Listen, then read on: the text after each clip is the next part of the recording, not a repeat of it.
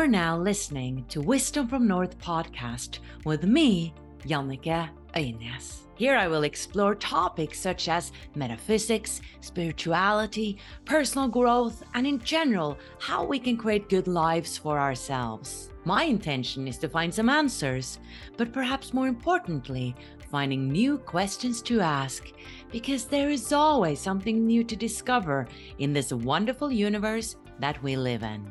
In Wisdom from North, we're passionate about helping you take your spiritual growth to that next level. That's why we are collaborating with some amazing spiritual teachers and partners who offer free webinars and classes. Go to wisdomfromnorth.com/free. Disclaimer.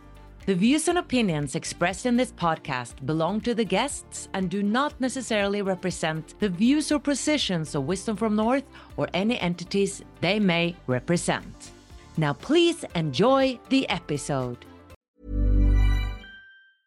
Hey, I'm Ryan Reynolds. At Mint Mobile, we like to do the opposite of what Big Wireless does. They charge you a lot, we charge you a little. So naturally, when they announced they'd be raising their prices due to inflation, we decided to deflate our prices due to not hating you. That's right. We're cutting the price of Mint Unlimited from $30 a month to just $15 a month. Give it a try at mintmobile.com/switch. $45 up front for 3 months plus taxes and fees. Promo rate for new customers for limited time. Unlimited more than 40 gigabytes per month slows. Full terms at mintmobile.com.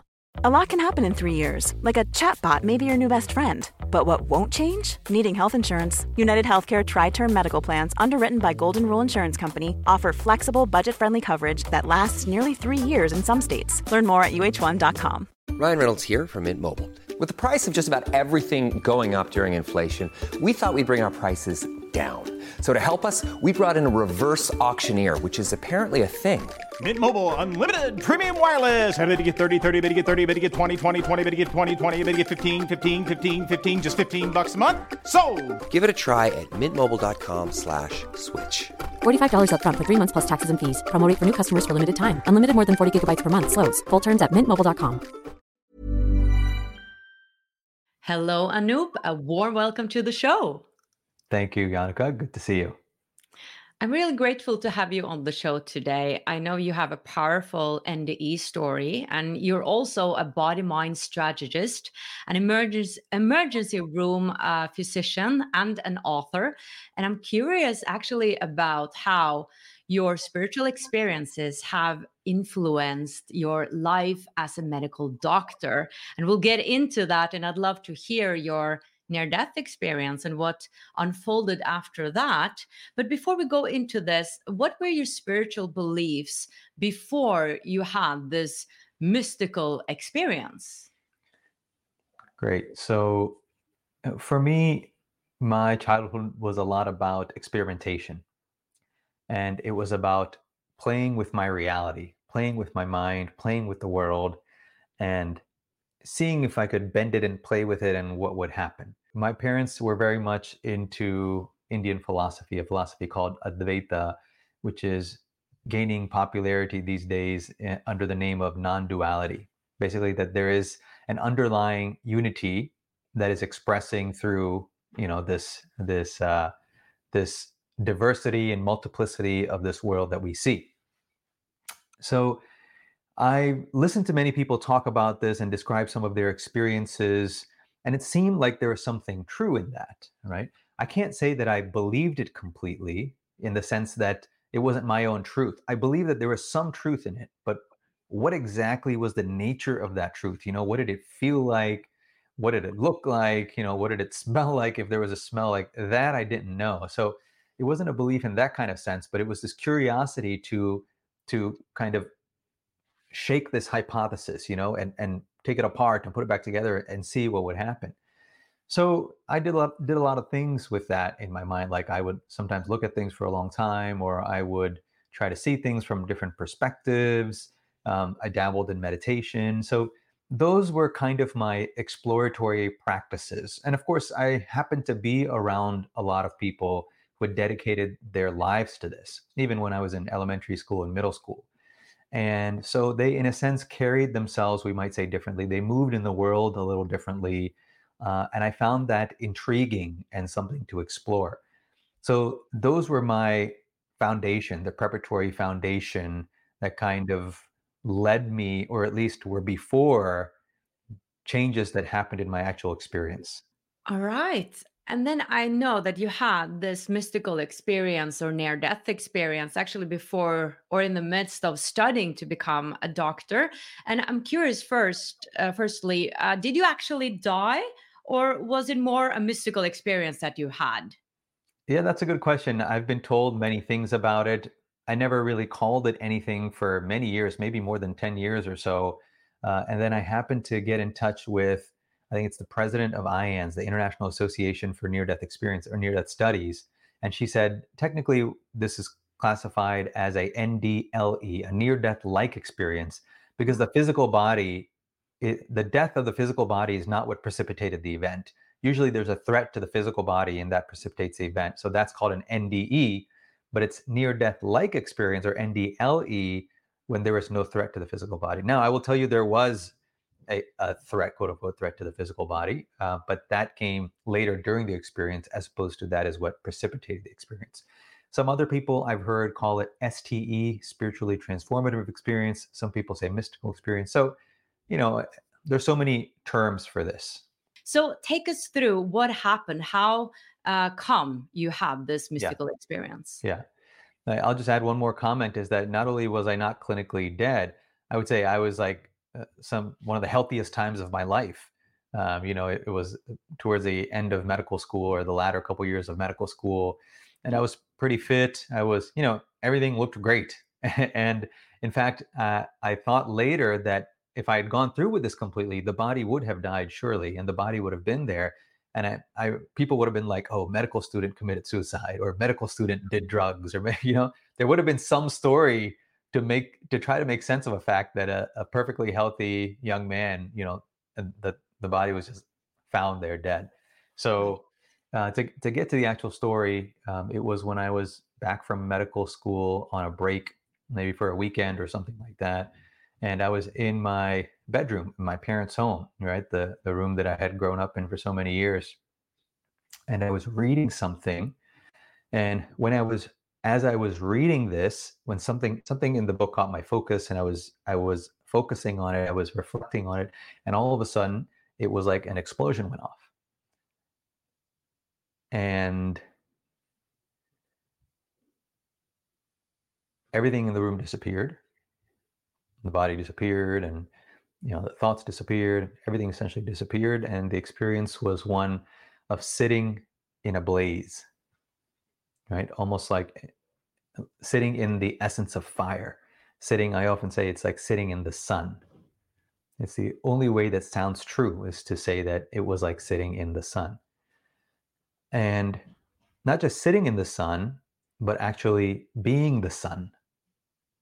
So it's not like I was here and the sun was there, but it was just being the sun. And so what does that feel like? It feels like absolute radiance. It feels like it's kind of like a color of a blaze, like an orangish saffron kind of blaze.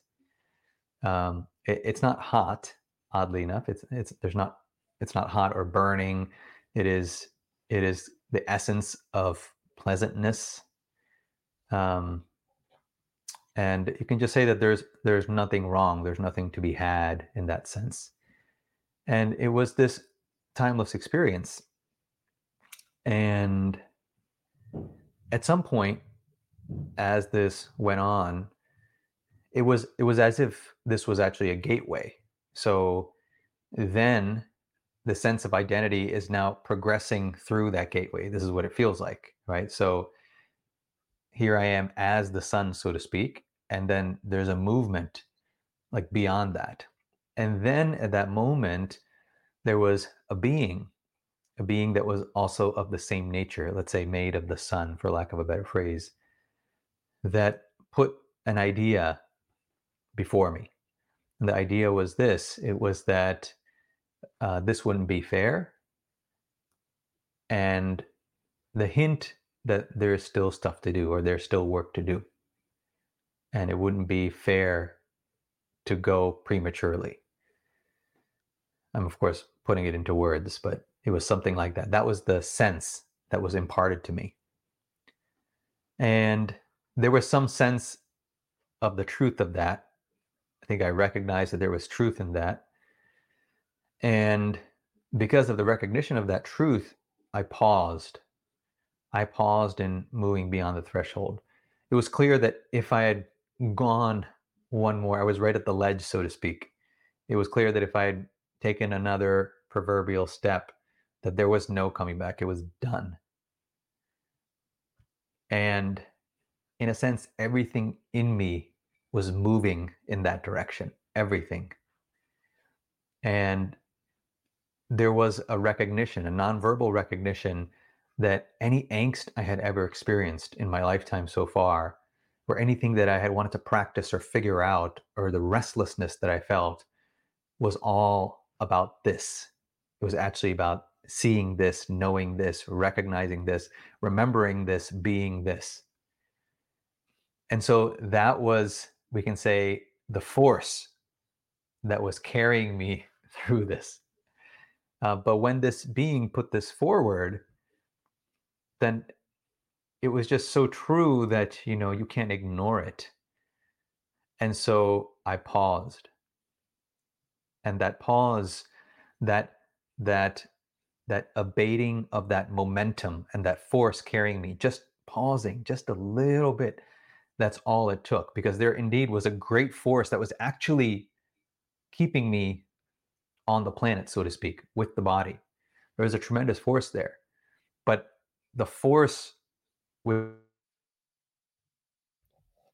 bigger than that, and that's why I was being carried forward. But when I paused, it's like a rubber band that is stretched to the maximum. It really wants to pull you back. But if there's a force stronger than it, you can go and snap the rubber band and you can keep going.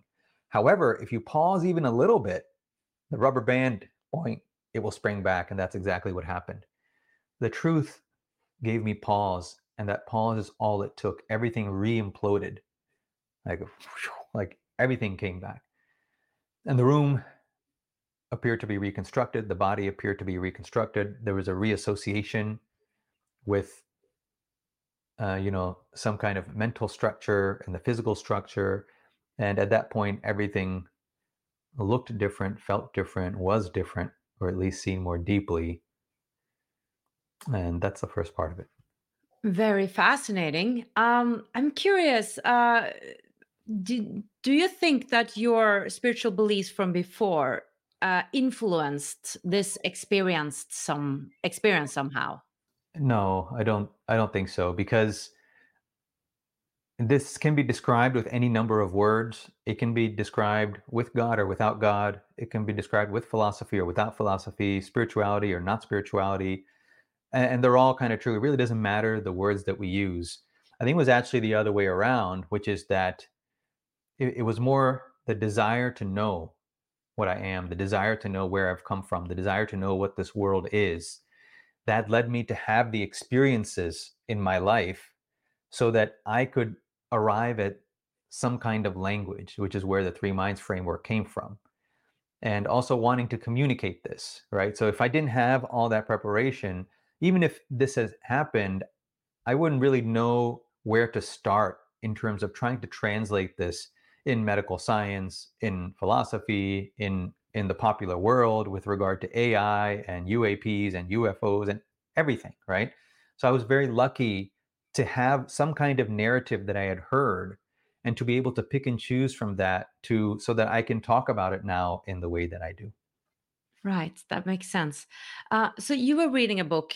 Maybe you said it, but I don't remember it. You were reading a book.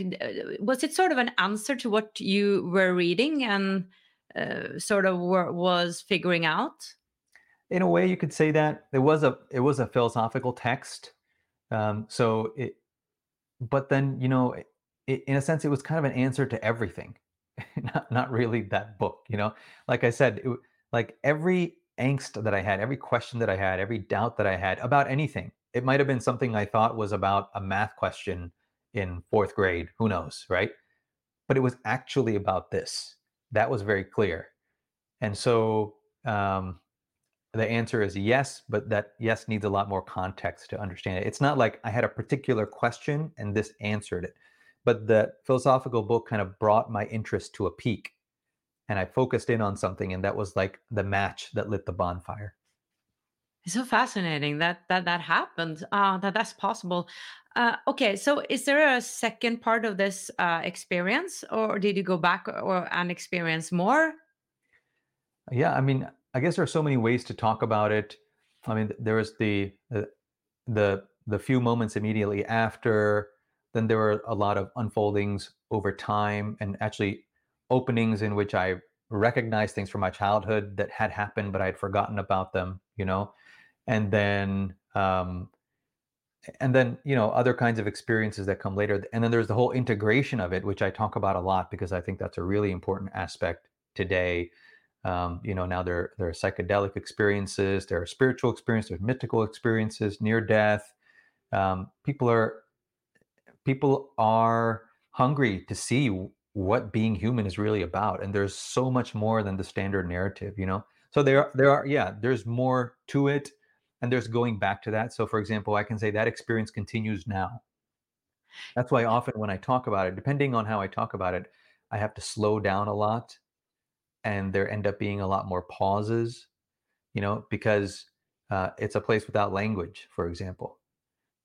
And I can say that although in story form you can say that there was a beginning and end to that experience, I would say that that experience has never ended.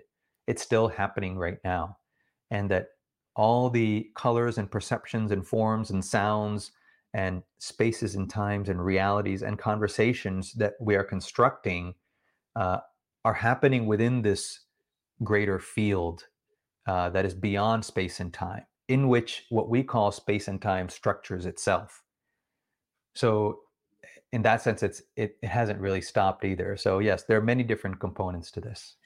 How did this change your relations to other people? Because you said something about when I came back, sort of a lot of things were changed and I saw things differently. And I assume that you maybe behave differently with other people that are close to you and not so close, and colleagues and students, etc. So, Yeah. how did that change that part of your life? Within a short period, within a year or two of that, so I think I was towards the end of medical school. And then within a year or two of that, I started my training in residency, and I also got married, like at the same time, pretty much. And residency training, you're almost always in the hospital, and you're hardly sleeping well, and you're usually not eating well. And so it's almost like that covers up for any like strange or unusual behavior because it's like everybody's kind of sleepy or you're groggy, or there's always there are 100 reasons you can give. So I think because of that, some of my, I don't know, bewilderment and some of my lack of ability to socialize properly, I think that was kind of covered up. It's like, well, he's not sleeping well, he's not eating, he's always working and things like that. So that's kind of an interesting thing to note. On one hand, it kind of gave me cover when there were so many changes then happening over years in my life, so much powerful and deep integration, like raking the soul almost, that were happening.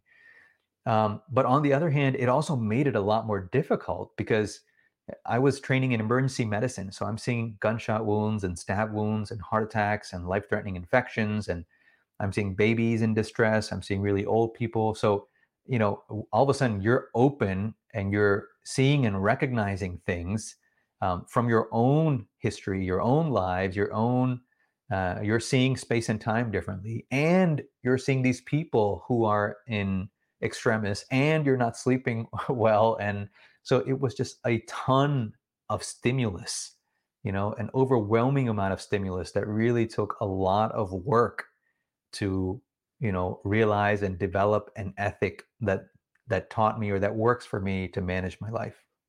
I wonder sometimes with people who've had these experiences where they are encompassed in love and feel so unconditional loved.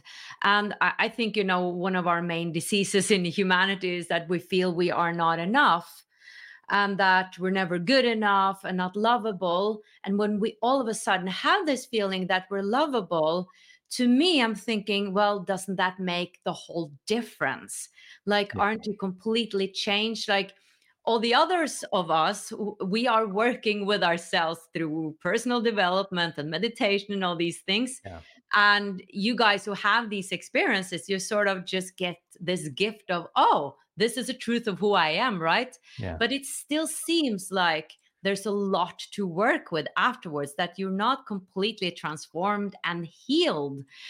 Or did you feel that actually a lot of the things you've struggled with, because we all struggle with things, were instantly healed after this experience?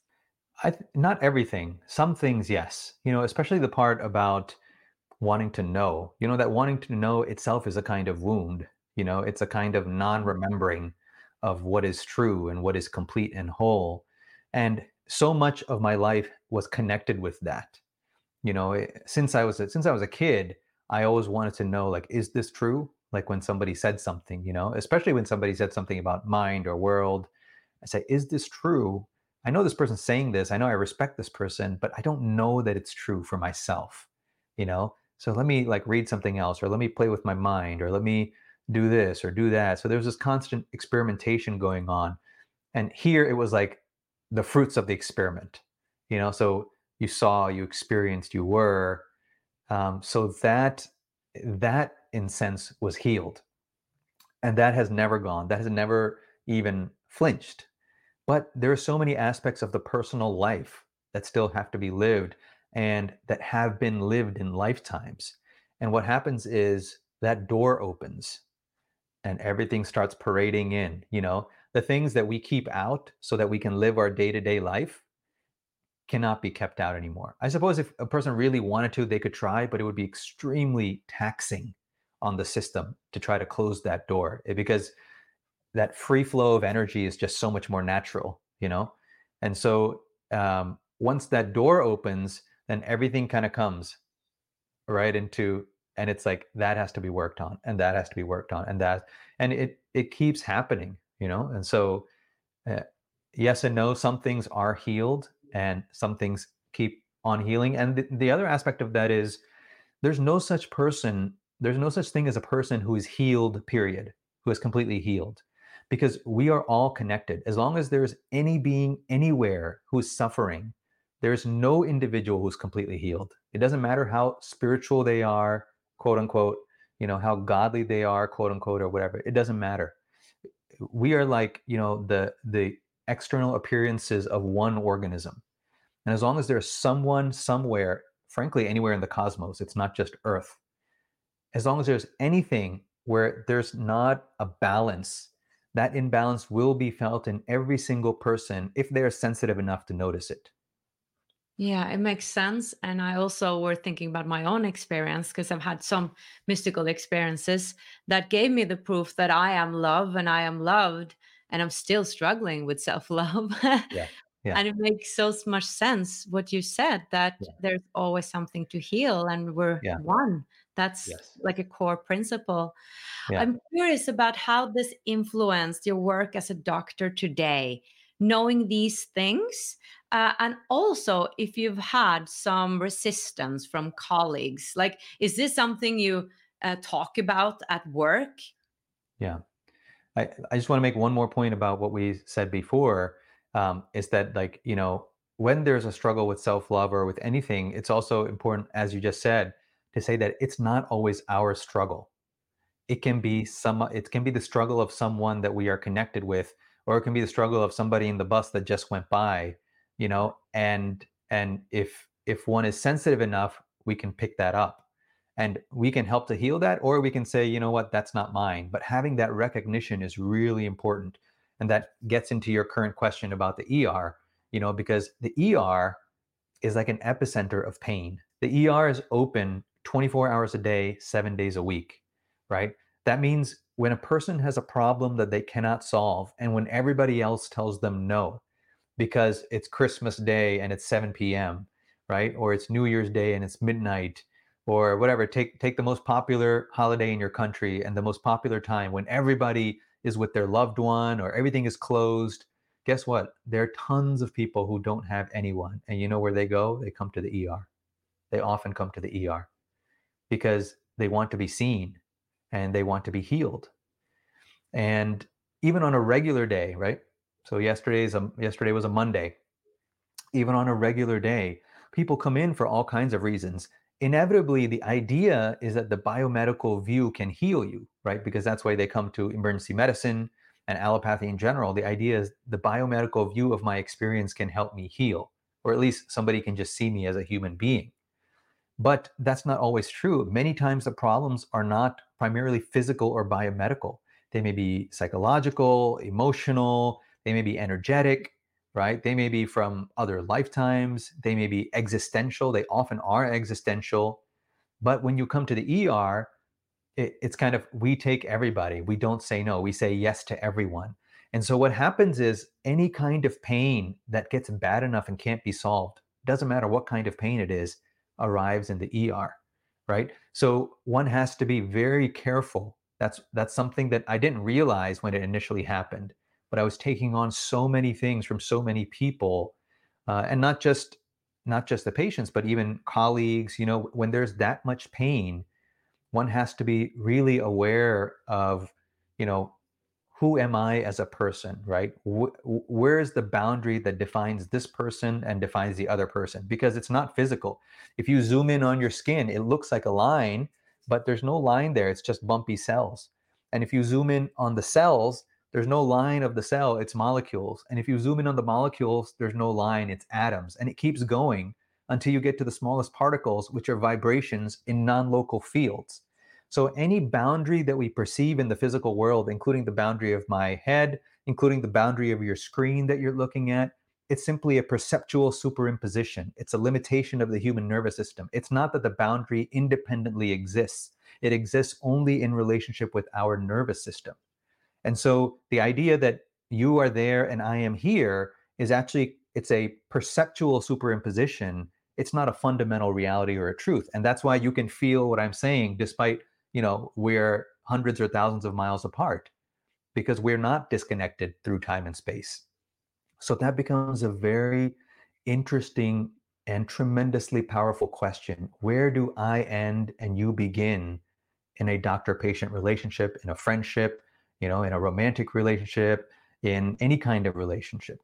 So that's something that I had to look at and I had to work on a lot to see how I influence people.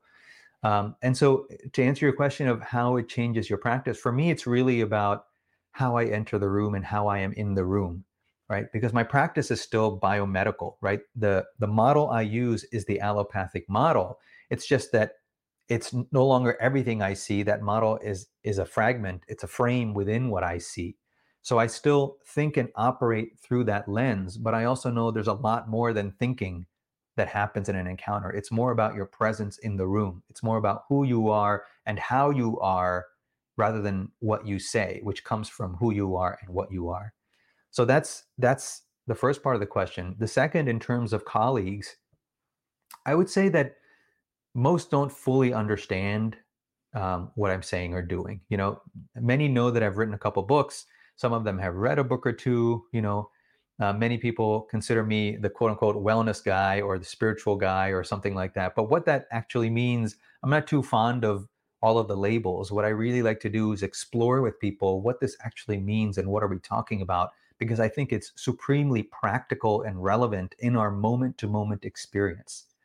So, and I've written a lot of articles in emergency medicine newsletters. I've printed in the Journal of Wellness. I've given talks. I've done meditations at the hospital. Usually it's seen as, okay, that's spiritual, that's meditation, that's wellness.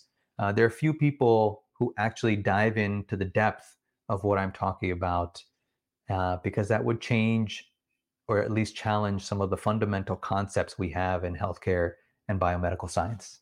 Yeah, unfortunately, I think that's part of the problem, that people don't want to look into it or certain kind of professions, because that really threatens their belief systems, and changing their belief systems and everything that is a threat we don't want. And it's a huge thing to change your belief system, because it is what we know, it is what we, how we understand reality and life. And I assume that's why it is so challenging for those who've had mystical experiences like that to come back to life. And often I see, I mean, people leave their spouses and their lives completely changes. Now, I know that you sort of, I don't know, discovered or creating sort of a teaching out of this that's called the Three Minds framework. Would you Yes, mind going through what that is? sure. So after this experience and integrating this experience, which is still happening, not that it's complete, but as this has continued, I found that I needed a language to talk about this, right? And I didn't the language that I had heard growing up, or the different kinds of language I'd heard, didn't satisfy me, right? It didn't feel like it's exactly what I wanted to say. So what I did is just speak about it in terms of how I saw it and what I experienced. And that is this. It is namely saying that what we see as the world, including the physical world, the earth, the solar system, the galaxy, is not fundamentally a physical thing, but it is a form of consciousness, right? And the best example is the dream, that when you have a dream, while you are in the dream, you know that everything in that dream is physical, right? You can stub your toe on a brick and the toe will bruise and it will bleed, right? You can hammer a nail and hit the hammer on your nail and you'll have a lot of pain, right? You can be nestled in bed and feel like the soft, warm comforter that keeps you feeling very nice on your skin.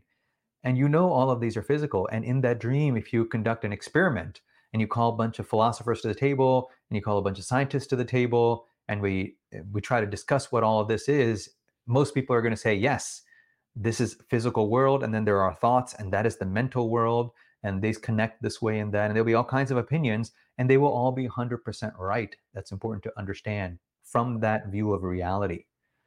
But when you wake up from that dream, you will understand crystal clear, with zero doubt. You will understand everything those scientists and philosophers were trying to say, because you will see that that which is surely 100% physical from one view of reality becomes absolutely 100% mental when you wake up to another view of reality. And the Three Minds framework essentially says that the universe is consciousness, and that consciousness is fundamental, and that which we call mind are individual minds, and that which we call the physical world and physical reality is simply, we can say, crystallizing versions and forms of conscious processes, exactly as it happens in a dream. I'm not saying this is a dream per se. I'm simply saying that the mechanisms at play are the same as that of a dream. So that's the foundation. So what are the three minds then? The three minds are three different views of this reality, right? So it starts uncompromisingly. It doesn't end at what I said. It starts with what I said. It starts by saying the world is consciousness, the universe is consciousness, the cosmos is consciousness. Now, here's why it looks differently to different perspectives. The first mind view of the three minds, the first mind is essentially the experience that what I am is a local individual. In other words, the sense of consciousness, the sense of being conscious, the sense of who I am and what I am is local. It's here in a particular place. It's with a body. It's in the chest, or it's in the head, or it's close to the body. Basically, it's localized in a particular place. And what the Three Minds framework says is that if this experience is there, if a being experiences themselves as being localized in a place, in a distinct location, then what they will see is a world of distinct things. Okay, so I want to make that clear. If I feel that I have a boundary around me and this boundary defines me, whether it's the boundary of my personal body, whether it's the boundary of my personal mind, meaning my personality, my likes, my dislikes, and so forth, if I can define some kind of boundary that defines me, Anoop, what I am, who I am, then because of that, I will refract a world of boundaries and I will see a world of multiplicity in things around me. Like I will see a camera in front of me, a laptop in front of me, a tree in front of me. I will see a cloud. I will see individual particles and so on. Infinite multiplicity. Why? because the boundary that I take myself to be is reflected in this infinite consciousness. It's reflected and it appears as this world. It's like light goes into a prism and you see its many colors refracted out, right? In exactly the same way, when identity is taken to be bounded, it refracts through this prism of identity and we see this space-time world of multiplicity. That's the first mind view. That is the standard view in our Earth culture.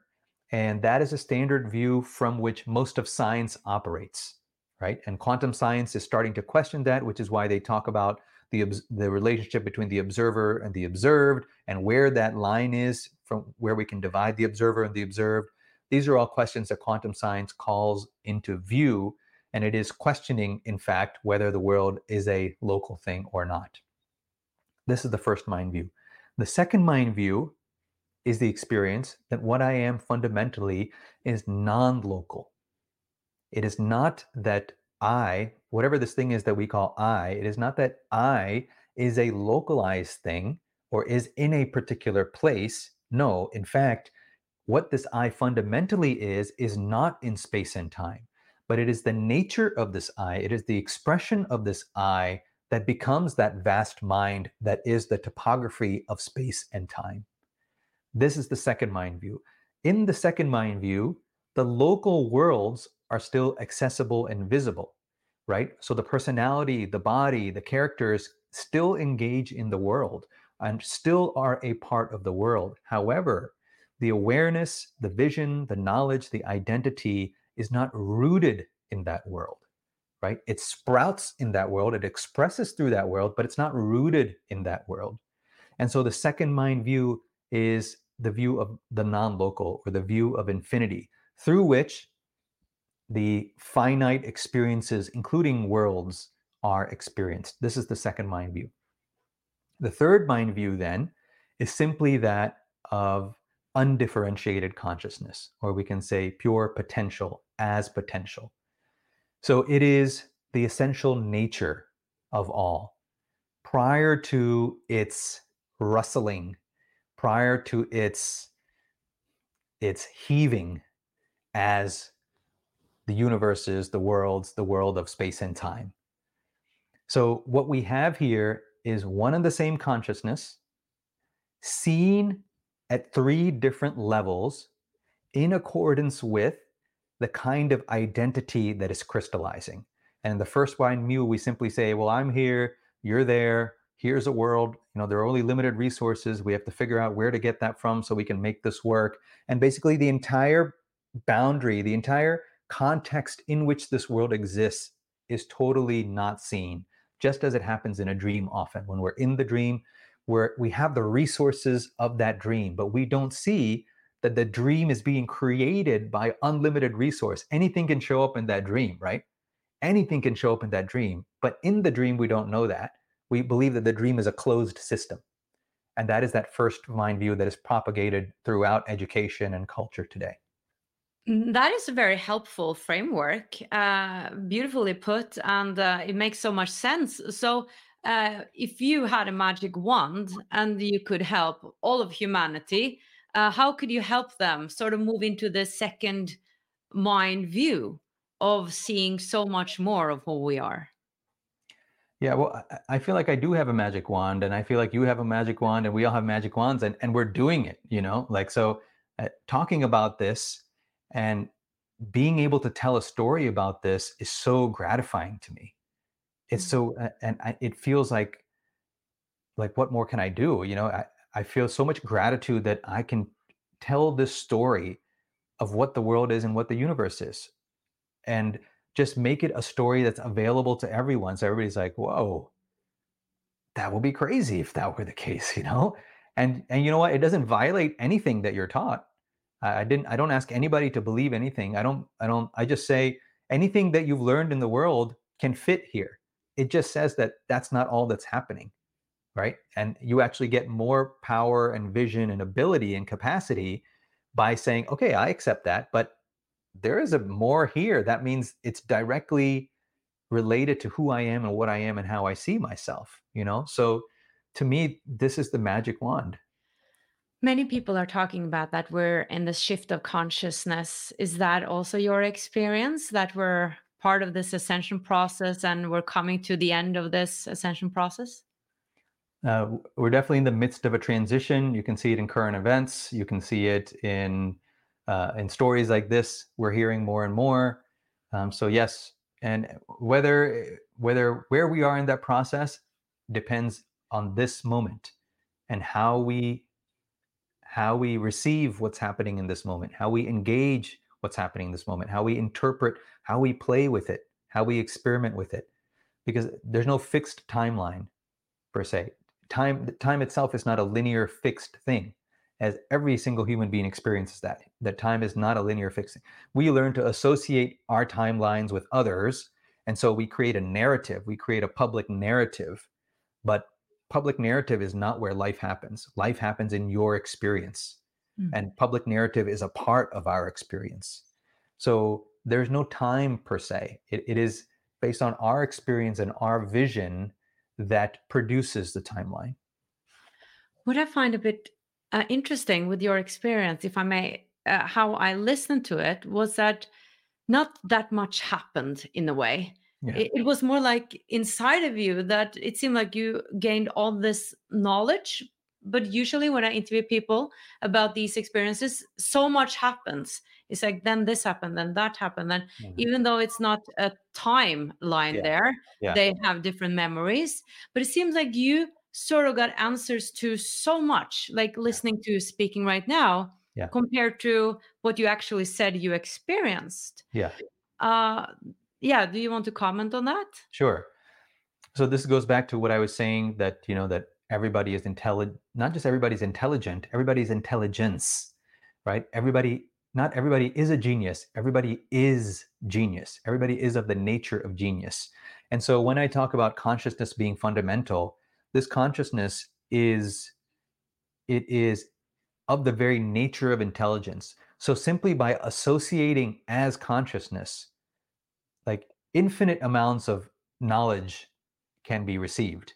It's not verbal knowledge. It's not conceptual knowledge. It's not one thing and then another thing and then another thing and another thing. Simply with association, everything is received. Everything that has to be known, everything that needs to be known is received, and it's unstoppable.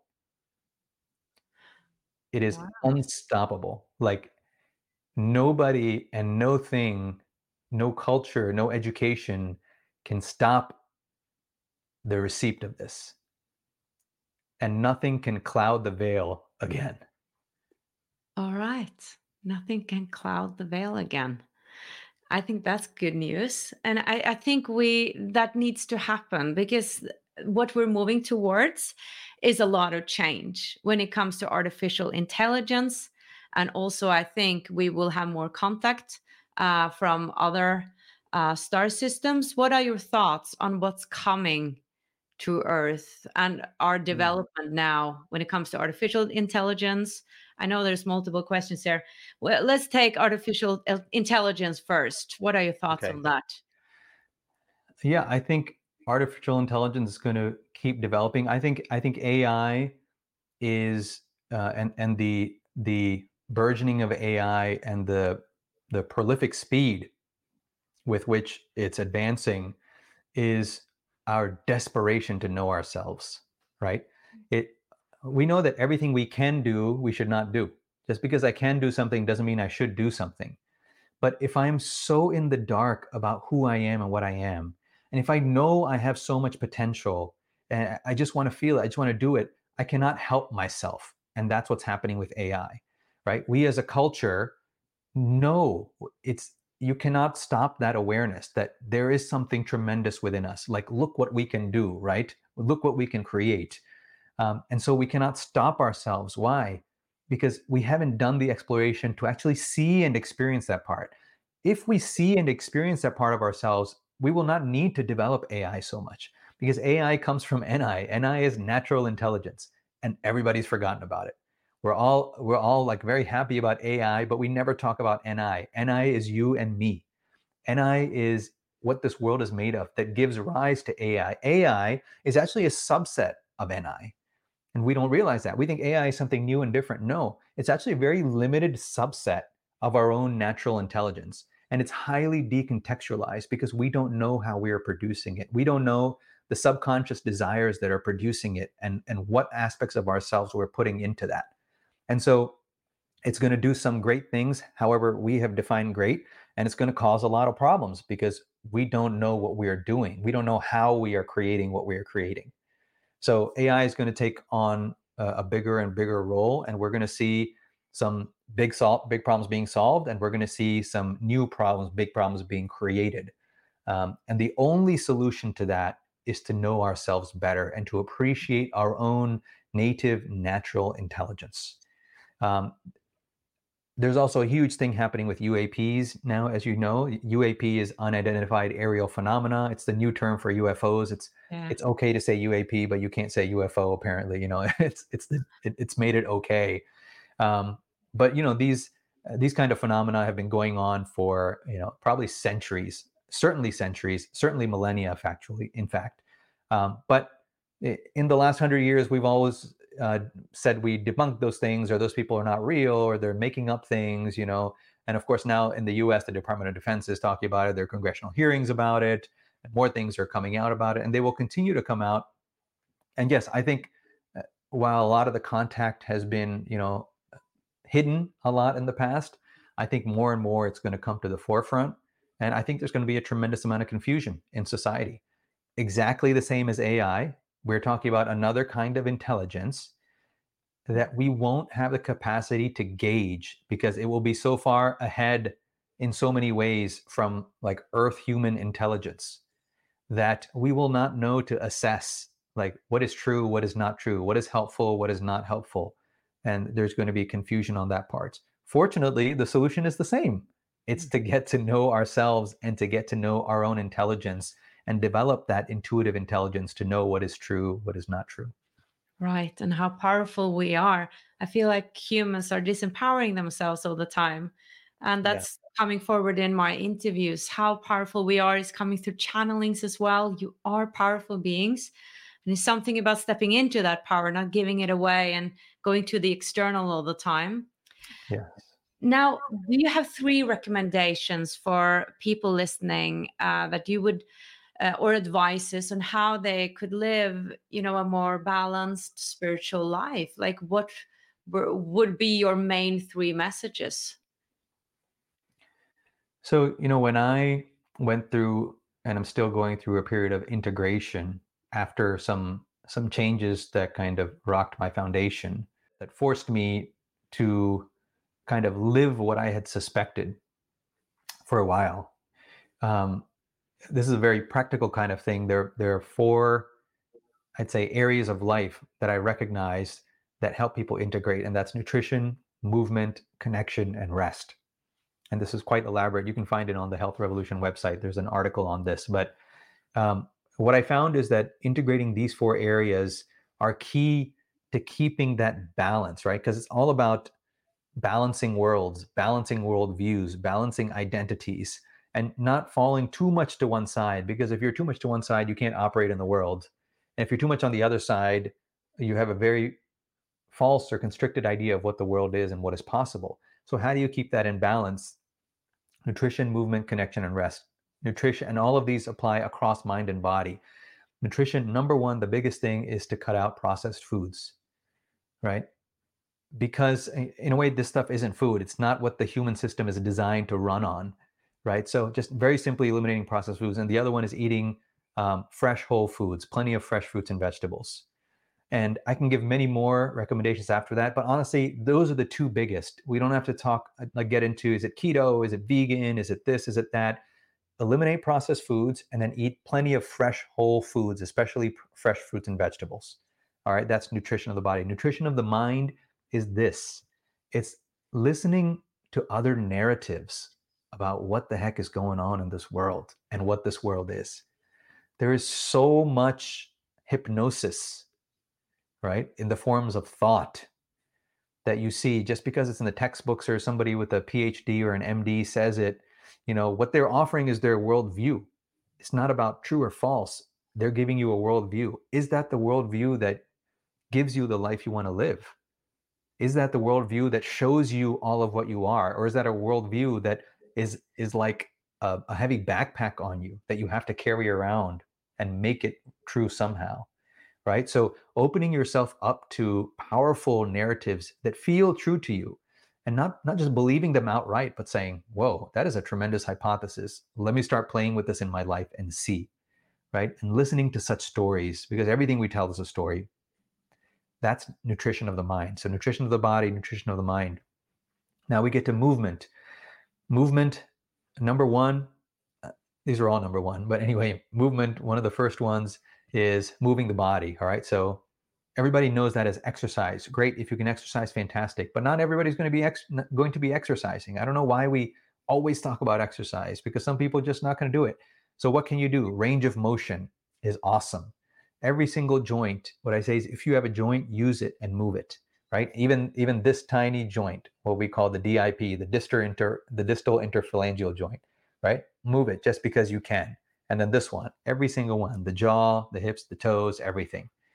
Because from the three minds perspective, even the physical structure is representational. It's mental representation. So if you move the body, it will move the mind, and you will, so to speak, see around the corner, right? You won't be just in this kind of linear fixed joint, but the more you move that joint, the more you will kind of metaphorically and visually see around the corner. So moving the body, right? What else? Moving the breath. This is tremendous. This is what connects the physical structure and the energies of the body. If somebody's breathing deep and slow, you will see that their mind is calm. If somebody's breathing rapid and shallow, you will see that their mind is anxious. This is one of the simplest ways to calm down, or to calm somebody else down in the ER if they have anxiety, is to be aware of your breath, breathe slow and deep, and enter the room. And what you will have is two energies meeting in the room. And whoever is more anchored in their presence, the other person will move towards that person in terms of the mental state. So if one person is more grounded than the other person is anxious, the anxious mind will move towards the grounded mind. If the anxious person's anxiety is so great, then the other person's mind will start to get anxious too. This is why there's a lot of burnout in emergency medicine, and why emergency medicine is difficult, because so many people are in different kinds of pain that anxiety is a chronic state there. So one has to always be aware of our mental state. Are we moving towards that, or is that moving towards us? Right? So this is movement of the breath. Then there is movement of our emotions. I can't tell you how important this is. I have so many people on our Healing is Possible podcast that have healed from so many diseases by moving their emotions. And I'll just plug that in shortly here, which is that everything I'm talking about is about integration in terms of opening up, seeing the world more fully. But if you're just talking about healing a disease, it's the exact same things, right? Because that is the beauty and the power and the depth of the human being, and of what works. What works, in a sense, works across the board, right? So getting back to movement of emotions, that means the things that we felt decades ago have to be moved. They have to move through us. They cannot be allowed to stagnate and physicalize, right? This is true for other lifetimes too, not just this lifetime. But if we start with this lifetime, the doors to everything else will open, right? Some people try to force things through certain practices, and it can lead to delaying healing. It can lead to more injury because of the trying to force. Instead, start with what we're aware of right in front of us. If we deal with everything that we're aware of in front of us, the mind will open to the next level of awareness. There's no need to force anything, but we have to deal with everything that's in front of us first. So moving the emotions, releasing that, it changes the physical structure too. And finally, movement of our creativity, right? What do you love to do? What do you have to say? Doesn't matter if nobody listens. I tell people, sometimes I come into my basement and I start talking, right? I'll start giving talks. And sometimes I do it quietly if there are other people around, but I feel like saying, and I'll start a narrative, right? Because I love communicating, right? So what do you love doing? Even if there were nobody around, right? Maybe write it down, maybe draw it, right? Maybe sing it, maybe say it, maybe talk to somebody. It doesn't matter. But what you have to say, what you think, feel, want matters. And you must express it in some way, on some scale. It doesn't require money. On some scale, you must express that, because that that validates your power, right? That validates who you are. And so it releases and brings more resources into you. So movement of the body, exercise, range of motion, movement of the breath, movement of our emotions, movement of our creativity, nutrition, movement. Now we come to connection. Connection is threefold. One is, of course, connecting with others. And this is often ignored in spirituality. And I had to set this aside for a long time as I went through many processes myself.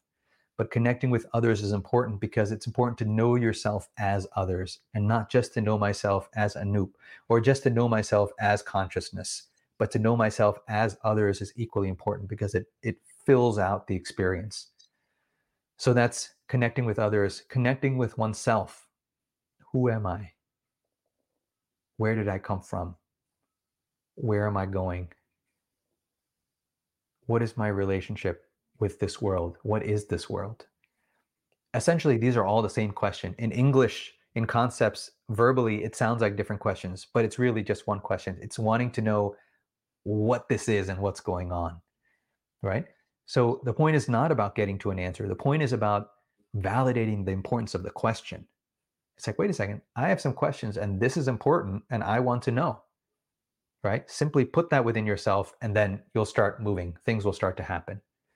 So valuing that, and that can be through words or reading, through mindfulness practice, through meditation, through many ways, but valuing those deep questions, valuing that connection with oneself, connecting with others, with oneself, and then possibly the greatest biohack in the world is connecting with the planet. All right. That's directly contacting the planet. So that's bare feet in the soil, bare feet in the ocean, bare feet in the creek. That is fresh air in the lungs. That is sunlight on the skin. And that is your eyes on the sky, right? When you do that, you're fully plugged in. It doesn't matter if you don't understand it, if you don't feel it, doesn't matter. Just keep doing it. And that intelligence will start to seep in and your doors will start to open. So that's connection. And the final one is rest. Simple one is sleep. Everybody knows about sleep. Sleep is important. Yes, preparing for sleep. However, there's something even more important than sleep, and that's rest in itself. Because sleep is a kind of rest. Rest is not a kind of sleep. So rest is what is truly needed, right? So learning that even while I'm awake, even while the mind is functioning, even while the body is speaking, how can I be in a restful state? And then that restful state carries into sleep and it carries into the waking state. So nutrition, movement, connection, and rest. You asked me for three things. That all is number one, but I know I've taken up a lot of time, so I'll just pause it there. And that's actually what the course is about, Yannicka, that I told you about, is about activating these engines. Yeah, just got to say thank you. I just see the time is running by us, and I wish we had much more time. But tell us a little bit. Thank you so much. This was true wisdom to me. Tell us a little bit about this program that you're having, and everybody's who are listening can receive 25% off on this program, and the link is somewhere here. Yes. It's I think it's healthrevolution.org/true-north. True North, I believe that's the website. Otherwise, I'm sure you'll post it. Literally, it came through my own experience of having to integrate so much and trying to figure out how do I stay balanced in the way I want to be balanced in this world, not in the way that the world tells me I need to be balanced or whatever, what balance means to me. And so through trial and error and making a lot of mistakes, I arrived at these four engines: nutrition, movement, connection, and rest. And at some point I said, I want to say this, I want to talk about this. And I want to talk about this so much more than just healing a disease. By the way, all kinds of diseases heal with this, yes. But in terms of integrating the personality, in terms of opening the windows and doors, all that is what this is about. So we created a course with 4 modules: nutrition, movement, connection, and rest, that you can take. You can take it all at once or over a month. But basically each day it's a 28-day program, or it's a 20-day program with 2 days rest in between. And each day you get a lesson about nutrition and then a practice, what you can do. And it covers all of this. It covers the food, it covers the nutritional stories, it covers movement of the body, the emotions, the breath, the creativity. It covers connection with the planet, connection with ourselves, connection with others, and resting asleep and resting while awake. And I truly believe that each person has that power and that healing capacity and that vision and that nature and intelligence within them. And I would like everybody in the world to see this, and to practice this and to try this, because even if you do one or two of these consistently, they all lead to the same place. They all open up the same doors. So that's the course that we offer, and it's an honor to bring it to you. And I'd love to hear from you your experience of the course. Yeah, I'm excited for people to experience it too. And even though we're over time, I have 3 questions that I ask all my guests. So I'd love for Sure. you to answer and hear your perspective on what is self-love to you. Self-love to me is being yourself and having the courage to be yourself. If a person does not love themselves, they cannot be themselves. Because especially in this world, because there's so many shoulds. One should be like this, one should look like this, one should dress like this, one should talk like this, one should believe like this, and so on. And it takes self-love to say, well, actually, what I feel, think, believe, know, see, etc., is okay with me. And it's not that I reject other people's view, but I have space for my view, and I have space to consider others' view. And what is happiness to you? I'm going to give the same answer to all your questions. Happiness is the effect of being oneself. So when a person is themselves, there is a natural peace, there is a natural radiance, and there's a natural joy or happiness. And happiness is kind of like the titillating external aspect of all that, but the root of that is being oneself. And what is the deeper meaning of life from your perspective? On a personal level, the deeper meaning of life is to be yourself. The purpose of life is to be yourself. And everything unfolds from that. The deeper meaning of life as it is, I don't think meaning is always personal. Meaning is always relative to an identity. So I give it as being yourself. In terms of life as it is as something else, to me, it just is as it is. This was true wisdom to me. Anoop, thank you so much for being here today and sharing really in-depth teachings and your worldview. That was really inspiring, and also a lot of helpful tips to what we can do. I just found myself being elevated right now. I feel like it resonated in my body, and it was really nice to feel. And also it just, really resonated everything you were saying today. So thank you so much for sharing your message and for coming to the show. Thank you, Jannica. It was a pleasure to be with you. If you want to become more who you are and live in alignment with your soul's purpose and explore a deeper meaning with your life, then you are most welcome to join Wisdom from North membership. If you want to go deeper, you can find all our English online courses and programs at wisdomfromnorth.com. You can also find us on Instagram and Facebook and YouTube just by searching for Wisdom from North. Until the next episode, much light from here.